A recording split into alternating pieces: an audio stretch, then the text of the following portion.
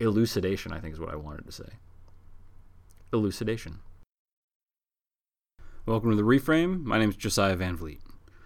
Sorry I've been gone for as long as I have, but I'm back with a podcast that I've had on deck this whole time.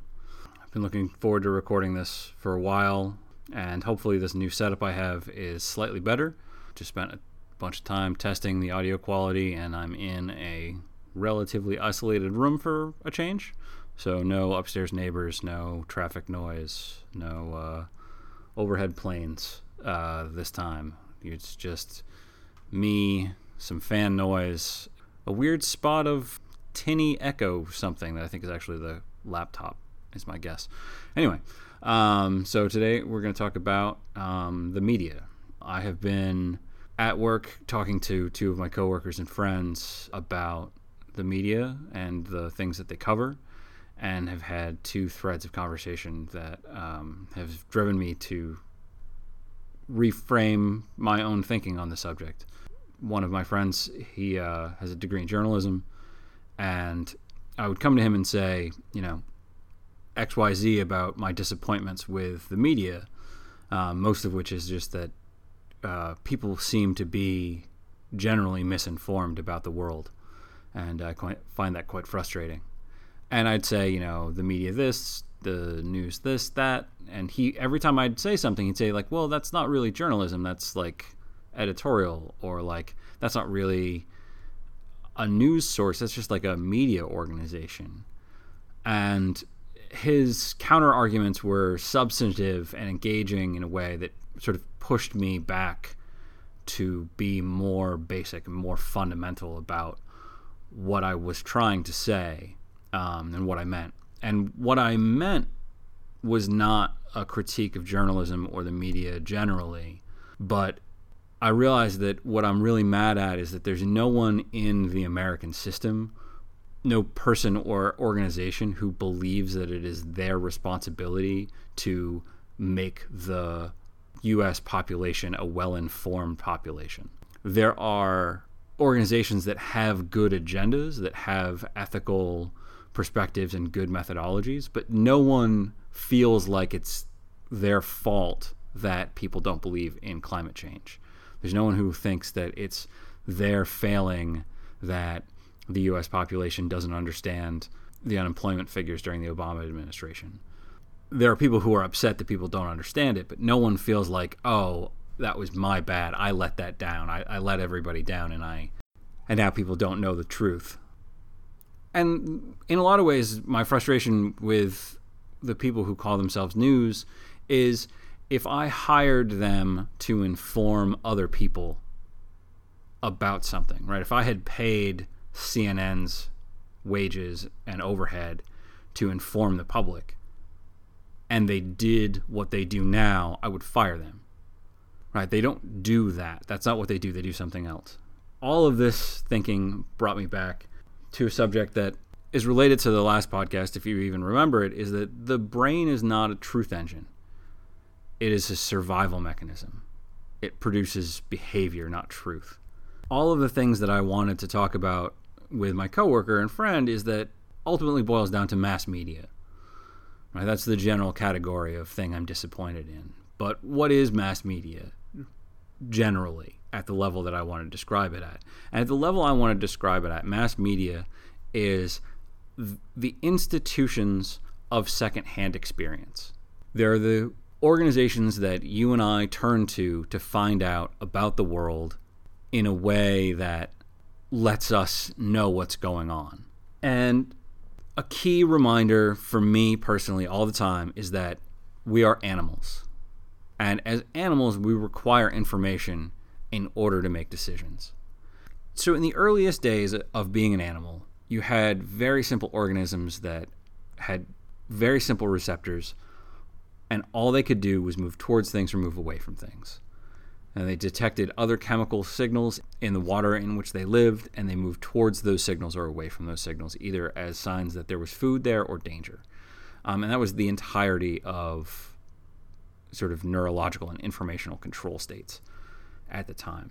And as we move forward evolutionarily, I'm not going to do a great job here, but, let's move up to ants and bees. ants and bees communicate with one another somehow. Bees do a little dance, and if you interpret the dance correctly, you'll know where that bee found a flower or a source of sugar, unless a human researcher is involved, and then that bee is lying to you. Ants leave trails of pheromones for other ants to follow. Now, in both of these cases, it's secondhand report to a degree, but there's no interpretation. There's no, well, is this chemical trail laid down by a particularly stupid ant and I should ignore it? There's none of that interpretation. It's just another signal from the world. And it's not really understood, and it's not really contextualized at all, for a variety of reasons, not least of which is that the animals don't have the capacity to do that. But it's still secondhand report, right? It's still, those ants and bees are not smelling the flower. They're not remembering the path. They're not detecting the source of danger. They are getting a signal that represents the food source or the danger from one of their fellow animals. But when you move up to the human scale of communication, things become enormously more complicated. Not just because the individuals are more complicated, but because of that, secondhand report takes on this entirely new dimension.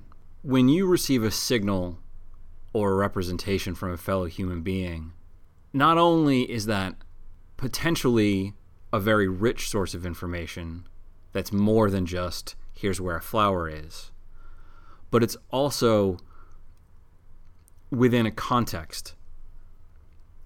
And you need that context and the understanding of psychology and the culture and the references to parse what secondhand report means at a human scale of communication. And mass communication, mass media, is all just massive, institutionalized secondhand report. It's secondhand experience. Someone saw something, and now they're telling you. And now you have something that's like seeing it, but it's secondhand. So the secondhand report, the secondhand experience, and an institution dedicated to doing it is what I want to talk about. These distinctions of journalism versus editorial versus media are irrelevant to the human animal. Those are institutional distinctions. What we are is we are thinking, planning creatures who need information in order to build a model of the world so that we can use our judgment about what's going to happen when we do something. And without good information, we can't have a good model, and then our judgment, no matter how good it is going to be working with flawed data. And that's the thing that's really bothering me. And the thing about being the kind of creature that does this is that we automatically do it. There are, in some circles, sort of two questions for an animal like us is, what are we going to do next? But also, what are we going to think next? And the inborn habits of mind that we are given by evolution include an innate curiosity. When we hear information, we try and integrate it. When we see something, we try and find the pattern in it. What is it? Why did it happen? Why am I seeing it? What does it mean? There's almost, to train yourself to see things as what they are without trying to interpret it is a life's work in Eastern traditions of meditation. A task that is not even well described or commonly described in popular culture. But we will use whatever we have around us to create those models. And this is true throughout our history as an animal. And when that was the weather and animal signs and oral traditions, that's what we used. And now in the modern age, it's a whole new set of things. Everything from what your friends tell you to what your parents raised you to believe to Twitter to, Facebook. All of that gets parsed. All of it gets internalized at some level or another. And I want to point out some of the intricacies of this from a historical perspective. So the history of secondhand report. It starts with bees and ants. But the useful part to start at here is word of mouth. The first secondhand report in the human system is someone told you something that they experienced. And at that level, there are systemic problems. Not systemic problems. There are systemic inaccuracies in word of mouth. You have what the person thinks is interesting. There's what the person is capable of noticing in the first place, what they're capable of describing, what the two of you have time and attention to discuss. All of these things go into a sort of institutionalized editorial process. Certain kinds of information just cannot be conveyed from word of mouth. One of the things that's very difficult to convey via word of mouth is the intricacies of smell. The English language, and maybe human language generally, does not have a good grasp on describing what something smells like to somebody else. And that's just one of the things that secondhand report is just never going to get from one person to another. And that what that has to do with, I'm not sure, but it's an interesting point to be made about if, your friend tells you something, one of the things they cannot tell you effectively is how things smell. And then there's the boring things that are just too long to explain. I don't know what that's like, but some people, are more respectful of their listeners. There are things that you don't want to hear, and there are things that they don't want to talk about. There are things that they didn't notice. So these intrinsic frailties and these intrinsic systemic inaccuracies are built into word of mouth. You're just never going to get that information through that channel of communication. There's all these you had to be there kind of stories, and and whatever the mechanisms are, the point is that those systemic frailties exist. And then you get into the written word, which has a lot of the same human language limitations that word of mouth had, but it has a couple of advantages. So it has an infinite memory. The oral tradition, you really don't know what your great-grandparents thought or said if you live in an oral tradition, because they're all dead and none of them wrote it down. But with the written word, you have that permanent memory, that offline memory. And you have a lot of the same psychological and human limitations, right? There's nothing about the written word that's going to get you that sense of smell. There's nothing that's going to get you past the fact that they couldn't notice things that human beings don't notice. And then you get really interesting things about how long something lasts on paper and who copies what, and over time the historical record of a written tradition has certain kinds of things that it can't remember either. Certain kinds of books don't get copied, and so the one copy gets lost. Certain kinds of things are too boring, too uninteresting, not sexy enough, and they just don't make it. Again, these systemic limitations of the communication method. One of the most interesting reframes that I came across while I was doing this thinking is that the voice from the pulpit in the Christian tradition is a form of mass media. And this one starts to get institutional in the way that I actually want to talk about, because the Dark Ages church had resources that no one else had. They had the capacity to copy books, but not very many. They had the capacity to teach people how to read, but not very many. They had the capacity to own property in which these readings could happen, but not very many. And so there was a certain amount of, they could get their message out to the masses, and they could communicate what was important and what wasn't to people over time across a geography that most other institutions at the time could not. But note that there are some interesting limitations here that have to do with the institution of the church and the message and the interaction. The church can only say things that will keep their parishioners coming back. They can't say just anything they want up there. It doesn't look like this from the perspective of the pulpit, but they can't say things that's going to make everybody not show up or not tithe. They can't say things that are internally inconsistent to too great a degree, because they're a values-driven organization, right? And so if you're a values-driven organization, you have to stick to your values, at least putatively. They needed to bring enough people in and make those people tithe at a rate that allowed them to continue to copy the books, to continue to own the property, to continue to train readers. And all of that was very expensive at the time. And so they had these new institutional limitations on what they could say and what they could know and what they could communicate. that don't have to do necessarily directly with human psychology or human physiology, but with the institution of the church and the way that it was organized monetarily, the way that it was organized institutionally. What could they get monks to write down? What could they get them to copy? And what could they say that would keep their parishioners coming back and tithing? So the church is really sort of this first, it's probably the state before that, but I think the church is a more interesting example. The church is this really early example of a mass media organization. It is an institution to get secondhand experience and secondhand interpretation across to a listening audience. And then we move into the printing press, which was in a lot of ways directly opposed to the old church, because it circumvented the church's monopoly on the written word. Because before the printing press, if you wanted to get a copy of a book, you would pay a guy to sit down and write down all that book again. Hugely expensive undertaking. With the printing press, you start to do away with that, and now you have new limitations. So the early printing press has a new set of institutional limitations. You have to have the money to own the printing press. You have to make money at a rate that allows you to operate the printing press. You have to stay in the good graces of both the church and the state, because if either the king or the pope decide that what you're saying is unacceptable, you're going to get shut down.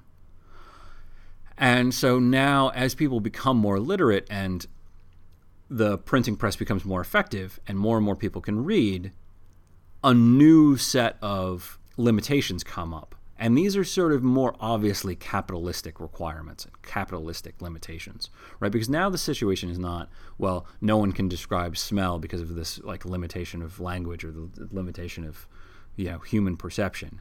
No, now it's, if we say that, they'll come in and take the printing press away from that. Or if we aren't interesting enough to sell copies, then we won't have the money to print more copies of anything. We have to talk about stuff that people will pay for. Otherwise, we cannot talk. And it has this very interesting institutional limitation on what's going on. And then you get into the telegraph and the telegram. And what this does is it sort of broadens what an institution can know or can talk about. Because in a lot of ways, those technologies collapse the world into a single point. Nowhere near what the internet is going to do later, but think about the editorial choices that you have pre-telegraph and the ones that you have post-telegraph. Before telegraph, you can really only talk about your local area. You have word of mouth and the written word feeding into the printing press as this growing institutional ecosystem of institutions getting people information from increasingly distant sources. And the printing press already had the problem of time, because they could have written about anything that had just happened or anything that happened 100,000 years ago. There's no backwards limit. But now you can talk about current events that happen anywhere on the planet. And now you have an entirely new set of editorial choices. And now you start getting sort of data limitations, bandwidth limitations on these institutions. You can talk about whatever you would like, as long as it is something you could find out, is something that the king would allow, is something that the church would allow, is something that you can make money saying, and is something that you can find out about. You can print anything you want as long as the king will let you say it, the church will let you say it, and you can make money saying it. Anything, anywhere that anyone has said or seen can be reported back through this printing press mechanism. And that editorial choice is huge. There's so much truncating, there's so much editorializing. I mean, in the cutting things out editing way, right? Even if you were just going to play, I'm going to tell you what happened in a very, naive way, you have to make a ton of decisions all over the place. And furthermore, as an institution, as an organization, you have the internal dynamics about who's making these decisions and how are they being made, and what does that institution know. And why did it choose to know that? And what is its worldview that made it make the totally fundamental editorial choice of what to talk about? I said earlier that animals have to choose what to do next and what to think about next. And these organizations have this choice about what to find out next and what to talk about next. And when you move into the modern age with electronic communication, those choices become radically difficult to perform. There's so much you could talk about that it's not clear how you would make that choice at all. And if you look at the way that most contemporary media organizations have decided to make it, they're clearly not using the best interests of their listener in mind. They're talking about nonsense and garbage all day. But all of these dynamics continue to grow and change as technology changes. The leap after telegraph is radio, after radio, TV, and then the internet, which I'll get to. As these institutions grow and interact, the various limitations chord and interact in surprising ways. At the end of the day, what we have is a curious animal trying to decide every day, what do I do? What do I think? And using whatever information source comes along to build up that model about the world so that it can make intelligent decisions. And the basic structure of secondhand report at a human level stays the same. If you go to work, if you have a new job and you meet a woman named Sally, right? Sally's been at this work site for a long time, and you just started. Now, you know for a fact that this woman has an enormous amount of information that would be really useful for you to have. Information about relationships, job skills, personal relationships, where the bathroom is, everything, right? And so you would like to get her experience transmitted to you. But when she tells you things, this is not like the bee or the ant. She has her own agendas, right? She has her own take on things. She could be wrong in all kinds of ways about relationships or the expectations about job requirements. And so what you have to do is you have to listen to her and take that information, because you have no information right now and she has a lot. So you have no choice but to listen to her.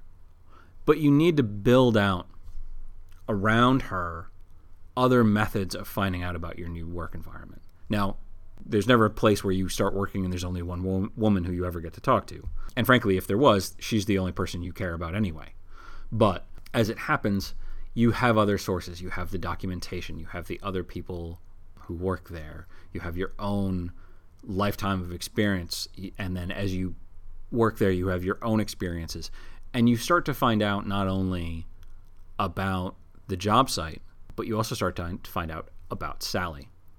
And you find out what kinds of things she's good at noticing, what kinds of things make her and you agree about a subject. As that relationship deepens, you build up sophisticated ways of asking her the right kinds of questions, listening with the right kind of filter, ignoring her when she talks about the things that you disagree with her about, and you build up this sophisticated relationship with her. And that relationship of finding out about the world and finding out about the sources of information that you have about the world scale the same way that this history has scaled. When you watch the news, if you watch the news on TV, you know that they have advertisers. You know that they have to talk about stuff that's going to get them ratings. You know that there are all these biases and structural limitations built in. And we as a culture develop sophistication about how to interpret the information that we get from those sources, because we have built up a level of sophistication about the world and the sources, and the sort of historical mistakes that these sources make. And this is where the internet gets interesting, because I think that with the internet as a new source of information, we have a technological advance that has no corresponding cultural sophistication to match it. No one knows at this point what the structural biases of Twitter are in a really interesting and sophisticated way. And if there is anybody, it's not everybody. We don't know the pattern of how Twitter and Facebook go wrong. And in point of fact, because of the way that these algorithms work and the way that they're written, it's in the news about how Facebook is itself changing to match the sophistication of people exploiting it for ad revenue. And now when you go onto Facebook, fake news, like the real like Macedonian teenagers creating clickbait fake news, like that dynamic came and maybe has gone, but you can see how there's a level of sophistication that you would need as a Facebook reader to look at those links and understand what they meant. And that even over the course of 6 months, you may need to know about fake news, and then all of a sudden you don't again because they banned all those sites. So this relationship between the human animal and its new methods of secondhand report is very new, and there is no established sophistication to help the average consumer with the interpretation. One of the reasons that I've kept talking about what do I think next as a basic human response to just being conscious is that curiosity has a similar role in our lives as hunger. It's a persistent desire for more information. And it's true all the time, and it's true to varying degrees. Sometimes we really, really want new information. Sometimes we don't really care. Much the way that we're occasionally very hungry and we're not very hungry. These institutions respond back to human need. And you can see this once you get even the church, right? The church, printing presses, TV stations, radio programs, they all have these structural limitations about that they cannot say anything that does not make them enough money for them to pay for their own ability to speak. And so the true trouble here is not that they have these limitations or that they have these structural biases or that journalism versus editorialized information, none of that, right? The problem here is that we live in a capitalist society, and if you're not capitalist, if you're not a success as a capitalist organization, you simply cannot live. In the same way that an animal that cannot eat cannot live. It is a fundamental aspect of the way that organizations in a capitalist economy work. Let's talk about food for a second. When you go to the grocery store, none of the organizations that made the food that's in there are organizations made to create nutritious food for human beings. That's not what they exist to do, even if that's what they think and say that they are there for. What they are is they are organizations that exist to make money by selling stuff in grocery stores. So they are money-making organizations in the realm of selling food from stores. They are not nutrition makers. They are not healthy body creators. They are not there to make food that's good for you. They are there to make money making food that you will buy. Nobody at Nabisco is worrying about how to provide the most enjoyable, most nutritious, cheapest to produce foodstuff for the contemporary human animal with the needs and desires that exist as a product of evolution and culture. No, they exist to increase stockholder value. That is the only thing they are legally permitted to exist to do. Now, they may be responsible and not put out unhealthy food, these organizations. They might be trying really hard to make healthy food in this structure, but the barrier to entry, the barrier to continued existence for food producers to make food that turns a profit when you sell it. So there's no one in the human food arena of human activity whose job it is to create a nutritious meal plan for contemporary people. That's not what anybody is doing, certainly not at scale. And they can't. There are rules about not putting out poison. There are rules about saying what your food is made out of that allow a consumer to make a set of choices that are more and less healthy depending on their time, money, and access. But you can't just go to a company and say, feed me, right? You have to interpret what they've done against the context of capitalism and nutrition in order to eat healthily, because there isn't anybody out there just making healthy food. They might make healthy food if making healthy food turned them a profit, but that's not what they're allowed to do. They're allowed to make a profit. And that is fundamentally what's going on with media. The limitations of, human knowledge and institutional reach and editorial choice and bandwidth limitations, those all exist. But the fundamental life or death decision for an organization is, are we making enough money to stay an organization? I ran this idea past a good friend, and he asked, what do we do? And what we do in the media environment is the same thing that we do in the workplace example that I gave you, right? We have in front of us a huge array of information sources, all of which are structurally limited in a variety of ways, some of which we understand, some of which we don't.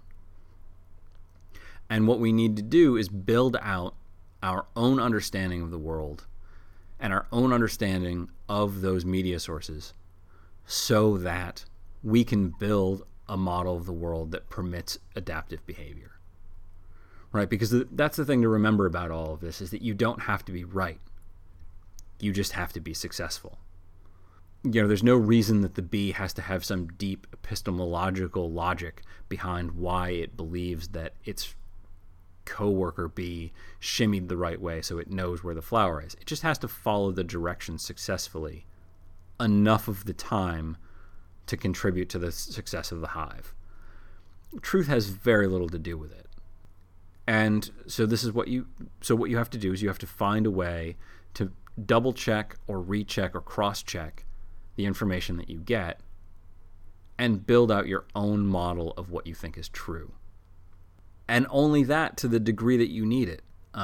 Which is why in these cases, the thing that I'm actually upset about with national media and the state of the average American's understanding of the world, the only time I'm upset about this is when they vote. Because I don't believe that it matters whether or not my plumber has a good concept of macroeconomics or cosmology. I don't care what he thinks. I need him to be a good plumber. But a lot of people vote, and probably not enough, but the American population does not know what's going on in the world at a high enough rate to a high enough level of accuracy, in my opinion.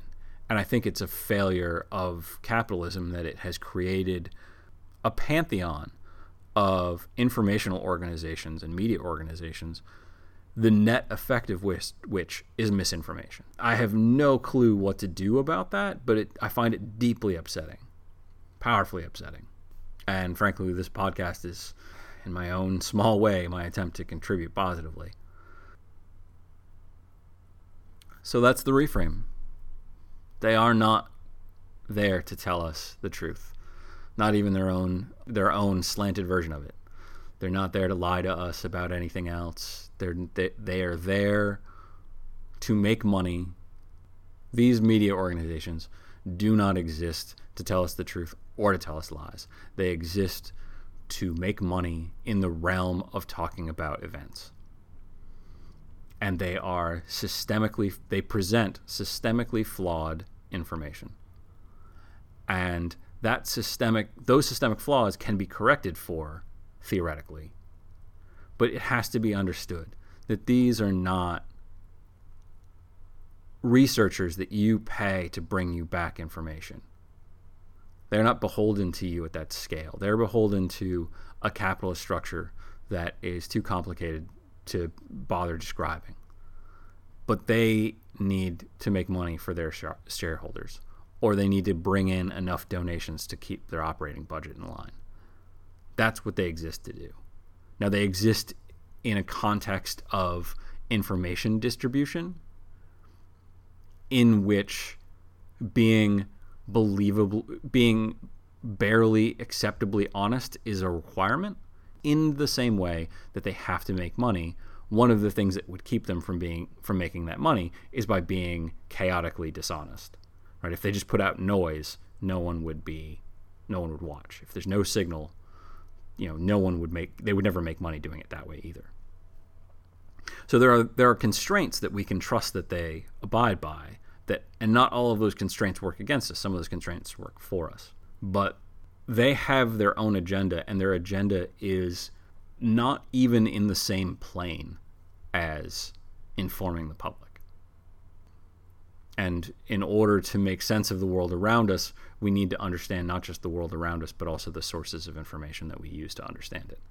And without that double check, without that complicated cross-checking, you really have no hope of knowing what's going on unless the people you're listening to happen to tell you what you need to know. But if you're not bothering to check why they're saying what they're saying, you have no hope of knowing whether or not you're being lied to, told nothing, or being told the truth. There's no way for you to tell. Which is an extraordinarily long-winded way to say you have to be a critical thinker. But the specifics of that, I thought, bared some elucidation. Thank you for listening to The Reframe.